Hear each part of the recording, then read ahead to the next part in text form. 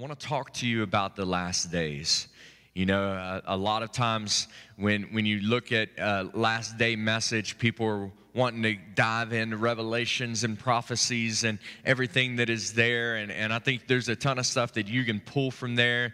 And one of the things that people automatically want to know is, where do you stand? Are you pre-trib? Are you post-trib? Are you mid-trib? Are you all that? And they want to see that, because a lot of times last days doctrine has actually been something that has divided churches and has divided the body of Christ. And really today we're not going to get into pre-trib, post-trib, mid-trib, or any of that things. What we're going to talk about is what Jesus talked about when he talked about the last days. In Matthew chapter 24, Jesus is sharing with his disciples, and he's preaching about the last days, and he tells us some things to expect. And so we're going to look at that this morning, and we're going to relate it to what we're seeing going on in the world around us today. In Matthew chapter 24, verse 3, it says, "And he was sitting by the Mount of Olives, and the disciples came to him privately." And so this isn't a teaching that Jesus is doing among big crowds. This is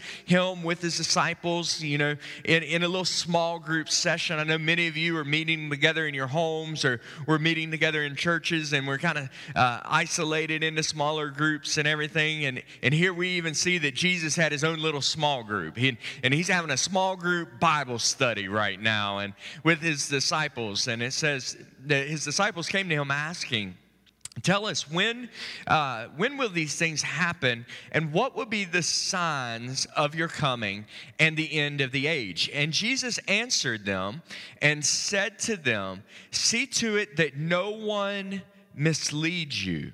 For many will come in my name, saying that I am the Christ, and mislead many. And you will hear of wars and rumors of wars. You will, but see that you are not frightened in those times, for these things must take place for the end to come." And I think this is a very important thing that we understand, is that the chaos and some of the things that we're seeing going on around the world, of different types of wars and uprising and fighting and all of those things, Jesus said, listen, these things have to come.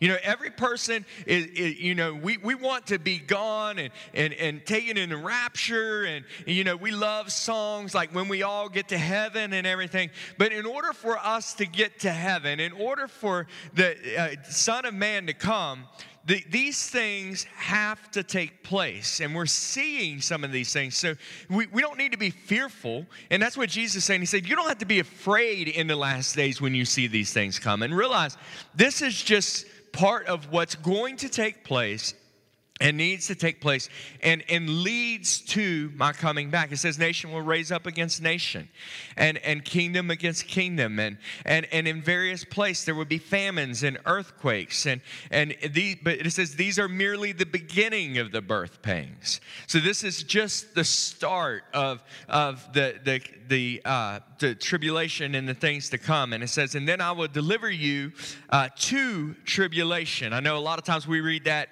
"I will deliver you from tribulation," but that's not what Jesus said. I know that's what we wish he said, because we want God to deliver us from every bit of evil. We don't want to go through any tribulation. We don't want to go through trials. And Jesus actually said, not "I will deliver you from tribulation," but "I will deliver you to tribulation, and they will kill you."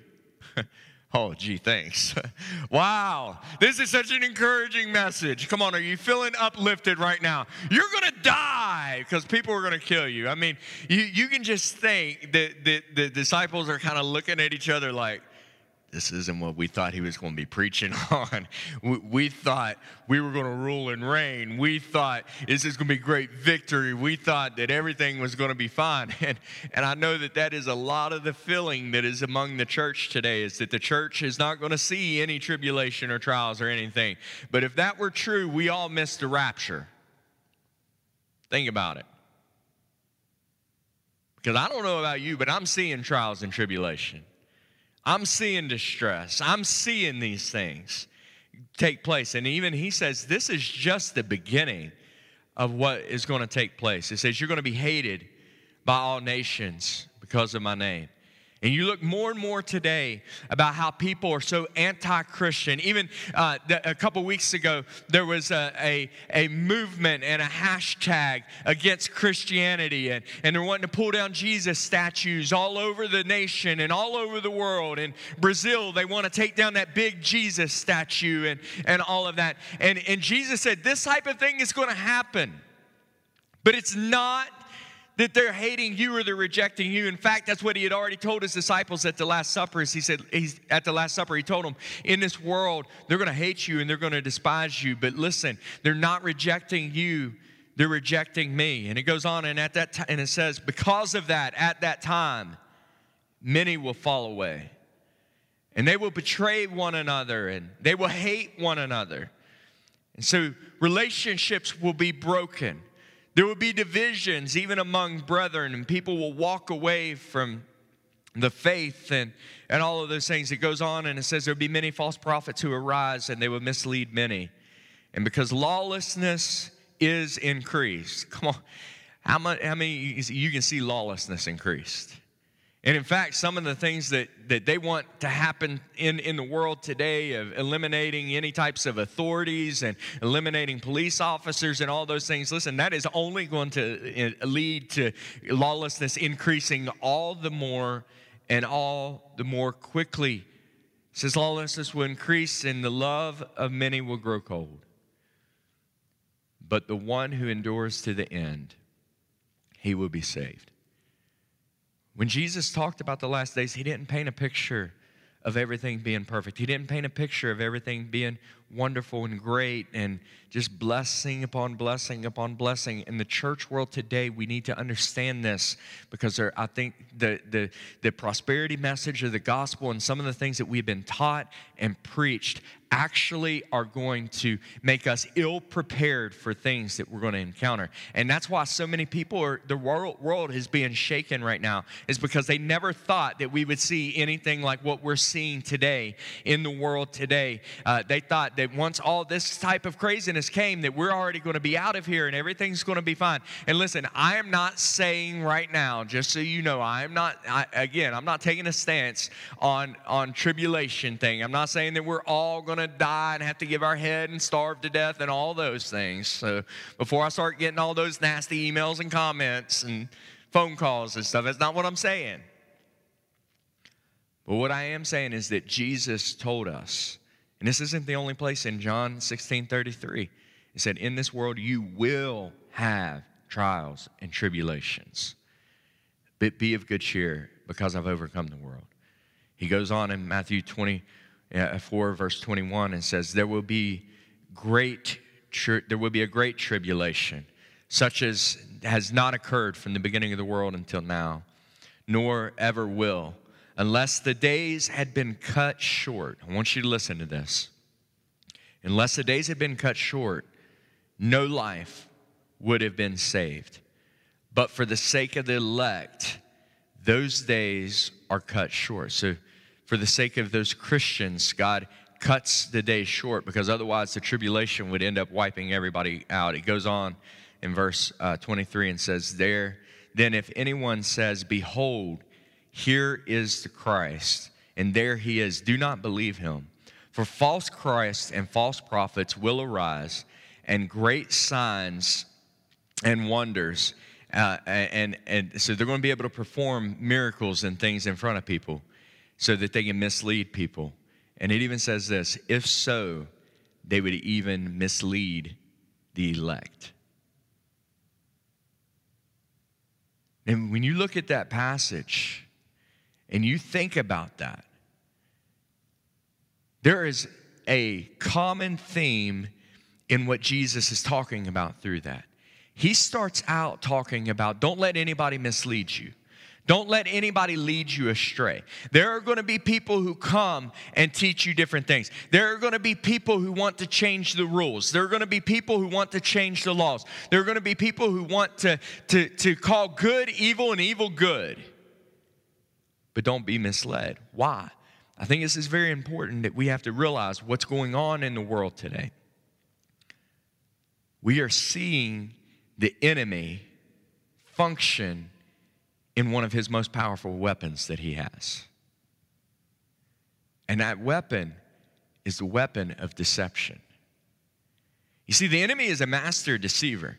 And I want you to think about this. Let's just look at the track record of the thief who comes to kill, steal, and destroy. Remember this, when he was in heaven, not only did he say, I will exalt, I will ascend, and he began to talk about how he was going to exalt himself above God. Come on, how many of you know he was deceived? And God wanted to make sure that he didn't let him walk in his deception, so he ended up throwing him down from heaven. But when he threw him down from heaven, 1/3 of the angels went with the enemy. 1/3 of the angels went with the devil, which means that he had deceived 1/3 of the angels who had seen the face of God, who had seen the throne room of God, who had seen the goodness, the mercy, the grace, and all of that of God. He deceived 1/3 of them into coming and following him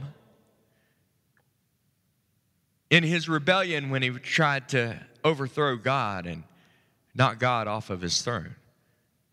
Now, I know some people, they get worried about that because they're like, well, I mean, if he could deceive 1/3 of the angels and he's got 1/3 of the angels with him, well, I'm not a math major or anything, but my son is third, fourth grade, and he already is kind of learning those things of fractions. If he took 1/3, how many know there's still 2/3 of the angels that are there? You still got God the Father, God the Son, and God the Holy Spirit. None of them were dethroned from heaven. So when we don't have to be afraid, because there is still more with us than is with them.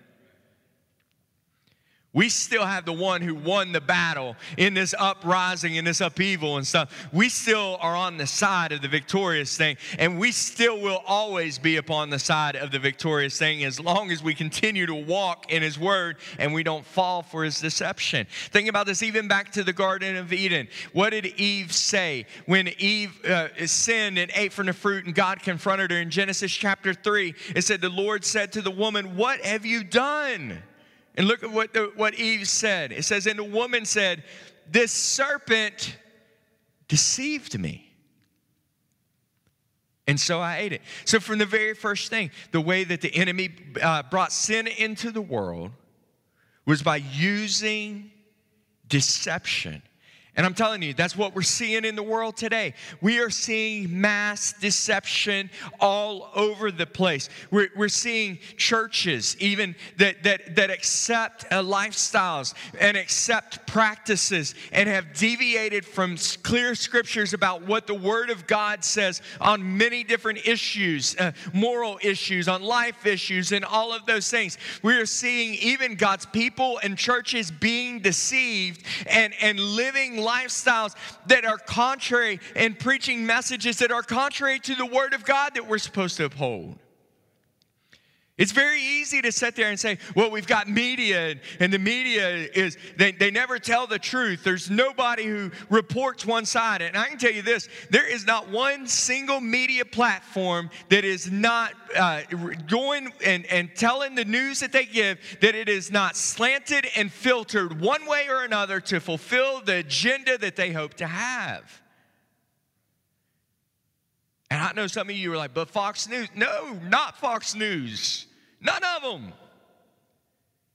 They all have their own agenda. They all have their own spin. Everything that we see on social media, everything that we see is people's version of the truth. It is that we live in a culture that feels like there is no absolute truth anymore, that you can have your own truth. You need to find your own truth. But can I tell you something? That is nothing but deception. It's a lie.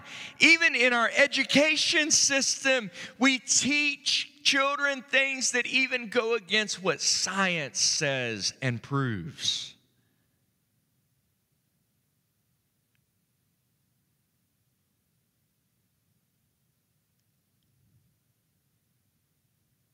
It's mass deception everywhere that we go. And so when we see this, what are the results that we see? We see young adults who a lot of times are serving God through high school, and then they go off to college, and they get in an educational system that teaches them an agenda and a thought process and everything. We see young adults that leave the faith and even question the existence of God anymore. We see people who, within the church, who think that they are genuinely saved. They feel like they have a relationship with God, but yet they don't even know Him. They don't even spend time in prayer. They don't even go to church most of the time. They have no desire to be in the presence of God. God is just somebody that they talk to when they're praying over their food or when something bad happens in their life and they need help. We have so many people that sit inside our churches today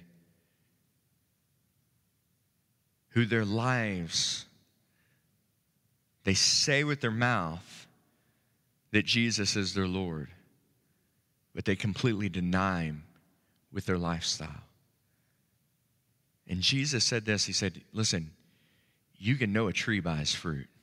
This is Matthew 7, you can go look it up. He said, you know a tree by its fruit. A good tree is not going to produce bad fruit. And a bad tree is not going to produce good fruit. And it's time that we begin to do self-evaluations and we begin to look at our lives and what type of fruit are we producing in our life.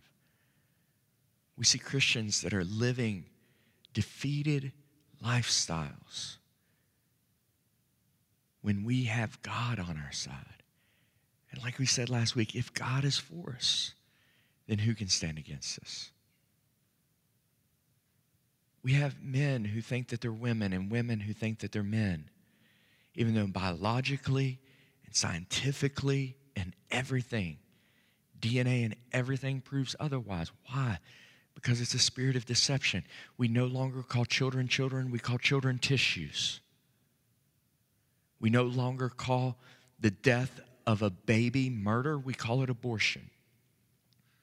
And we've learned through the time of coronavirus that obviously it's an essential service because it continued to go on when everything else got shut down.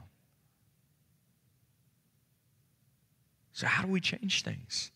How in the world do we make a difference when everywhere we look is darkness? Everywhere that we look is chaos. Everywhere that we look are lies and deception. It's very easy to feel like we're outnumbered. It's very easy to feel like our country is too far gone. There's nothing that we can change. But I want to tell you something. That's not the truth.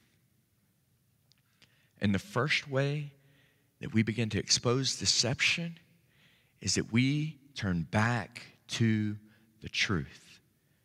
And if you look at that, that is not a lowercase t, that is a capital T. Because the truth is Jesus. Not a version of the truth, not a widely accepted version of the truth. It's not about what's widely accepted. In fact, Jesus talked about this. He said, narrow is the way that leads to truth, and narrow is the way that leads to life, and wide is the path that leads to destruction. I don't want to just be on what's widely accepted because it's the easier route. I would rather take the narrow route because and it end in life versus taking the widely accepted route and it end in destruction. We need the truth, the whole truth, and nothing but the truth, so help us God. Can I get an amen? You know, I was thinking about this morning. The movie Inception is kind of like what we're living in. The movie Inception, the guy lives in a dream world. He lives in a made-up world. And part of what his responsibility to do is to go into other people's dreams and try to convince them to do certain things and try to convince them to act in certain ways and everything. And so as he goes into people's dreams, he has this little top that he keeps in his hand. And that little top is the thing that lets him know, I'm in a dream world right now, or I'm in reality. That's the thing, because he is when he's in the midst of all the deception deception that it's around, he doesn't have any way to know whether it's truth or not because the deception is so deep, except for the one little thing that he holds on to in his hand. That little top that he holds on to is in his hand lets him know where he is. And the thing that the church has to hold on to is the truth of the Word of God. And when we see a widespread deception, when we see things that are widely accepted, and it seems like we're in an alternate reality and somehow we've missed it, if we would just hold on to the truth of the Word of God, we will realize what is true, and we will not accept the lies of the enemy. We will not fall. We will not be deceived by what the enemy is trying to throw out there. But in order to understand the truth, come on, you've got to be in the truth.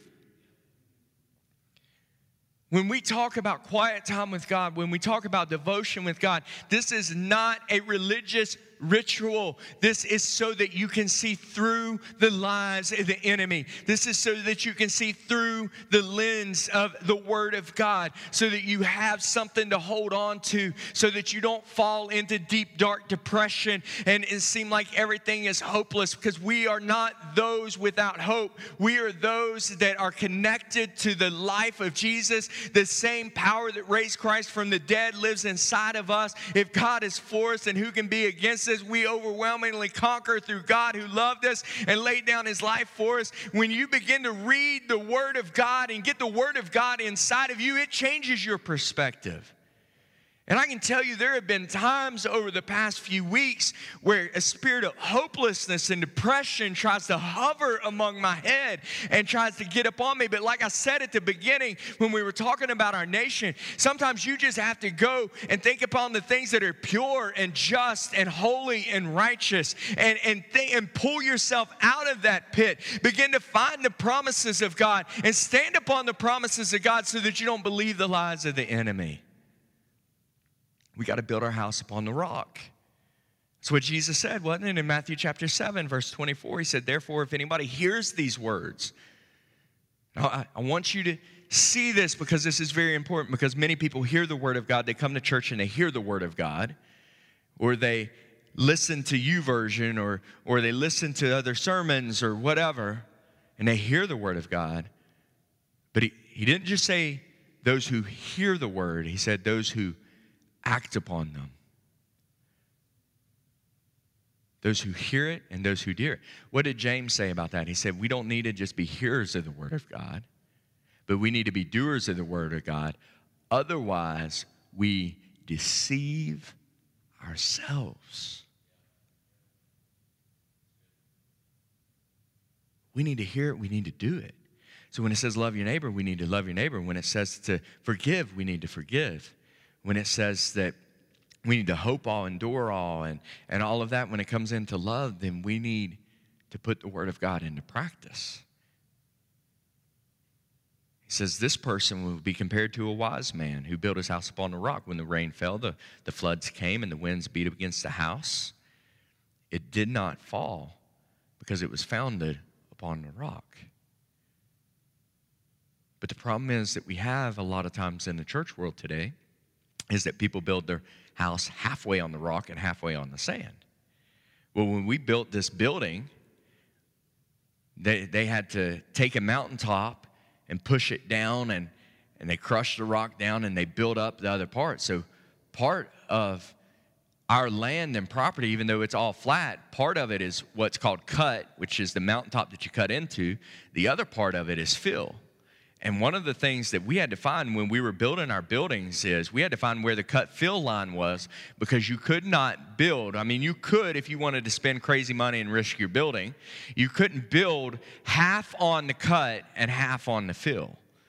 Because what would happen is the cut isn't going anywhere. It's a mountain that has been there forever until we busted through it. The fill is temporary and it's still settling. And if we built half the building upon the cut and half the building upon the fill, the half with the fill would begin to fall, and it begins to break apart the building. And what's happened in a lot of people's lives, because they have picked and choose what they want to believe and what they want to hold on to, their life isn't totally wiped out, but it's crumbling. And I think a lot of people right now are seeing their homes crumbling. They're seeing their marriages crumbling. They're seeing their relationships crumbling. They're seeing their finances crumbling. And it's because they haven't built an area of their life upon the rock. Can I tell you something? If you're seeing that right now, this isn't a condemnation message. This is you need to get your house solid on the rock, formed on the truth. And what happens when we do this is exactly what Paul told Timothy was going to happen in the last days in 2 Timothy chapter 3. He said this, realize in the last days there's going to be difficult times to come. People will be lovers of self, lovers of money. They'll be boastful, they'll be arrogant, they'll be rivalers, they'll be disobedient to parents, they'll be ungrateful, they'll be unholy, they'll be unloving, irreconcilable, they'll be malicious gossips, without self-control, brutal, haters of good, treacherous, reckless, conceited, lovers of pleasure rather than lovers of God, holding to a form of godliness, although denying its power. And if you look at all of that, that defines exactly where we are in the world today. But then it says this at the very end of it. It says, avoid such men as these. Now, I've taken 8 Greek lessons so far. I'm not an expert in any means, but one of the things that we have already discovered is when they write out the words, word order matters in how it's defined, and that sentences aren't broken up the same in English as they are in Greek.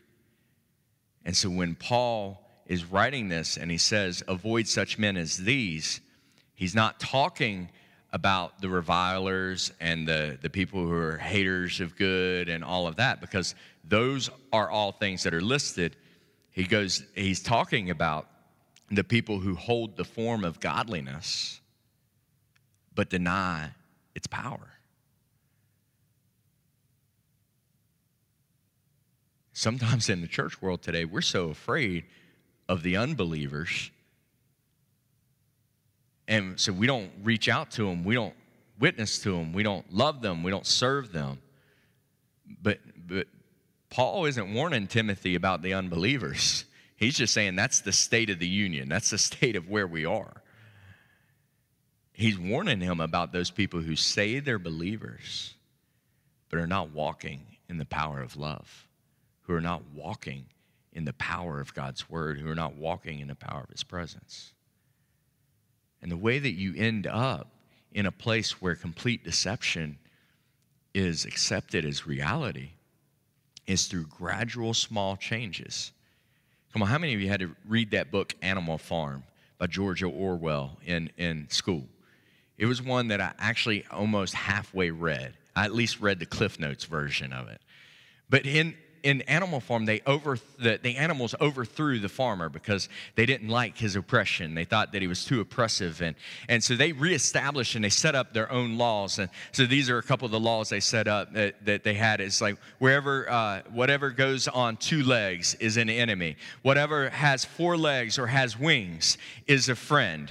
No animal shall wear clothes. No animal shall sleep in a bed. No animal shall drink alcohol. They didn't want any drunk pigs or any drunk donkeys or anything like that. No animal shall kill any other animal. All animals are equal.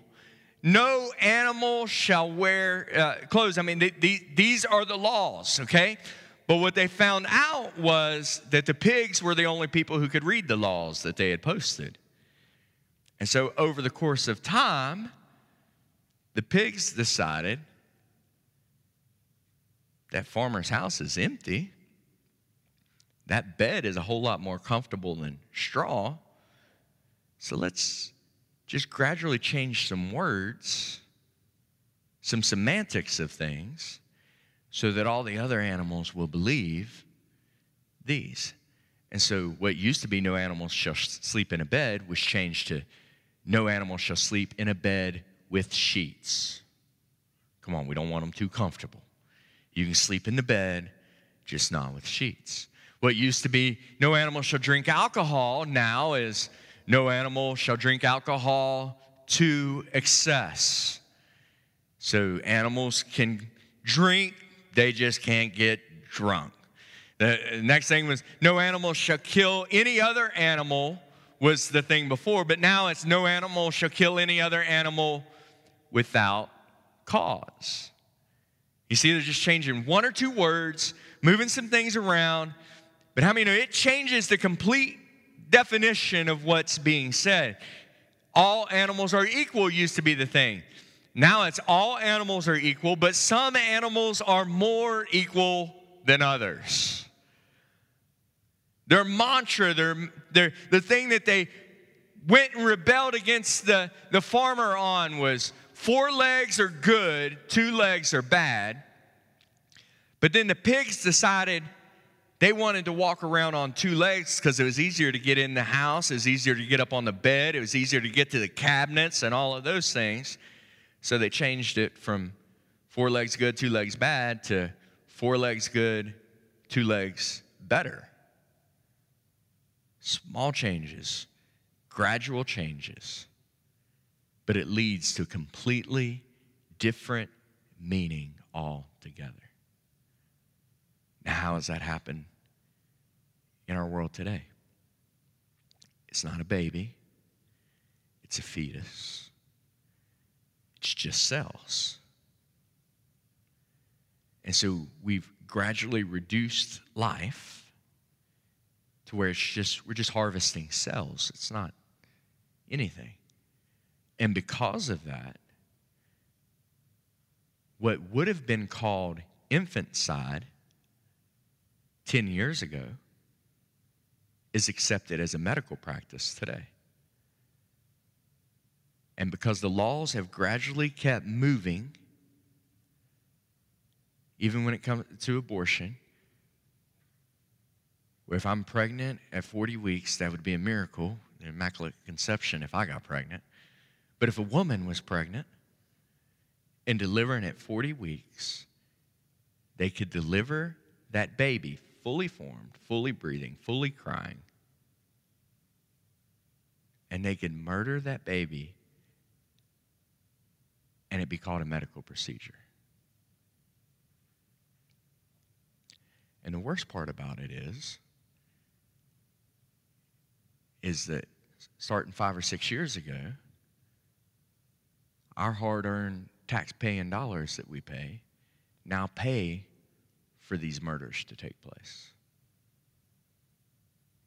Now, before anybody gets all mad and stuff, this doesn't mean, well, I'm not paying my taxes anymore. I've sat with people who's like, well, all my money that I pay for taxes, it goes to things that I don't accept. Listen, Jesus said, and remember, we're basing our lives upon the Word of God. Jesus said, render unto Caesar what is Caesar's.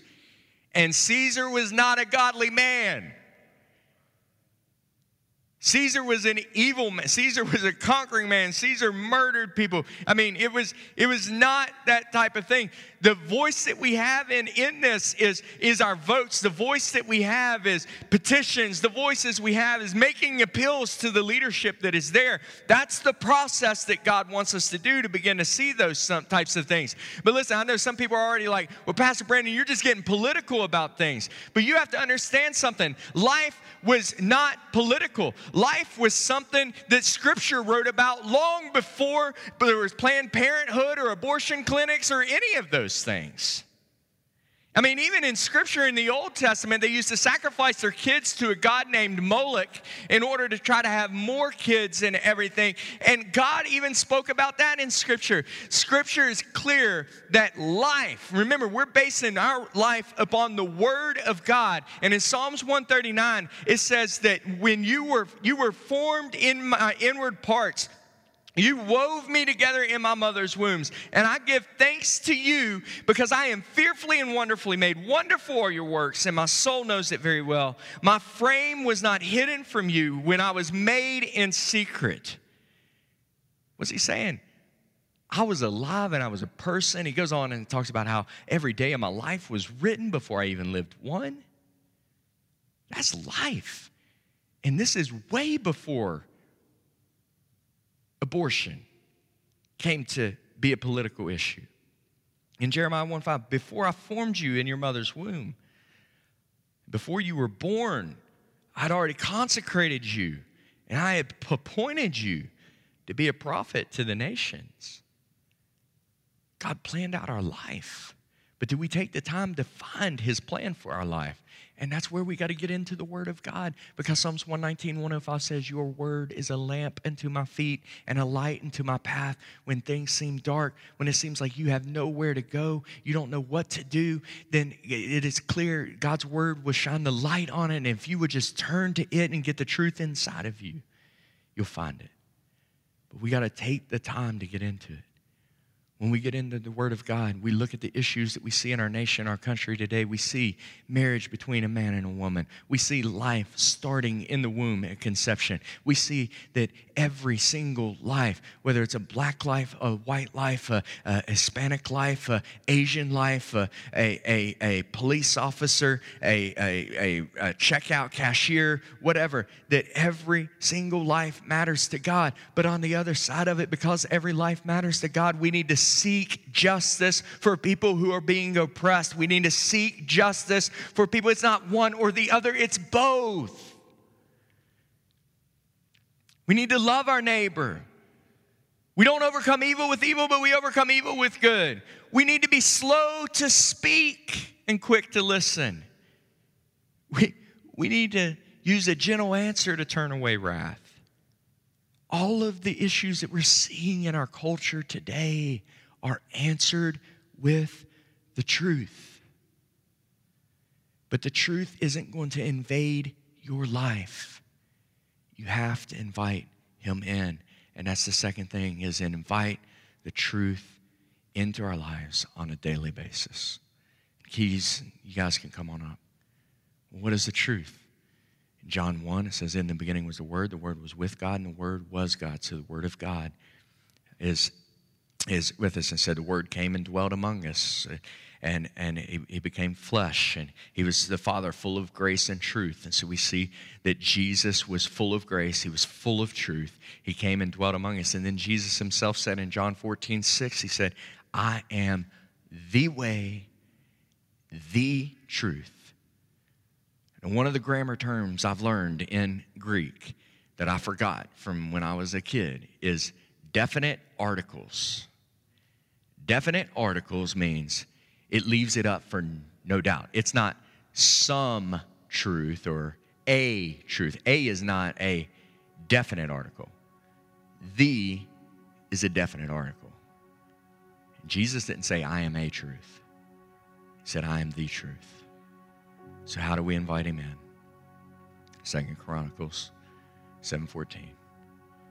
If my people who are called by my name will humble themselves and they pray, they seek my face, they turn from their wicked ways, then I will hear from heaven, and I will forgive their sins, and I will heal their land. My eyes will be open, my ears will be attentive to the prayers that are offered in that place. For now I have chosen and consecrated this house, that my name may be there forever.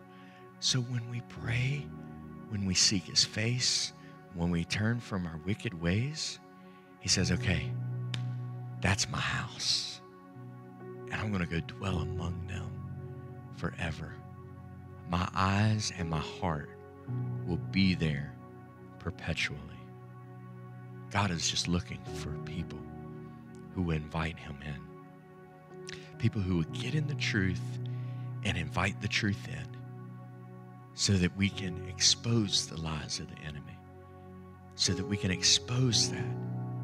We've got to decide to get the word in us and pray. That's why I said in John 15, he said, if you abide in me and my word abides in you, then you ask whatever you want, and it will be given to you.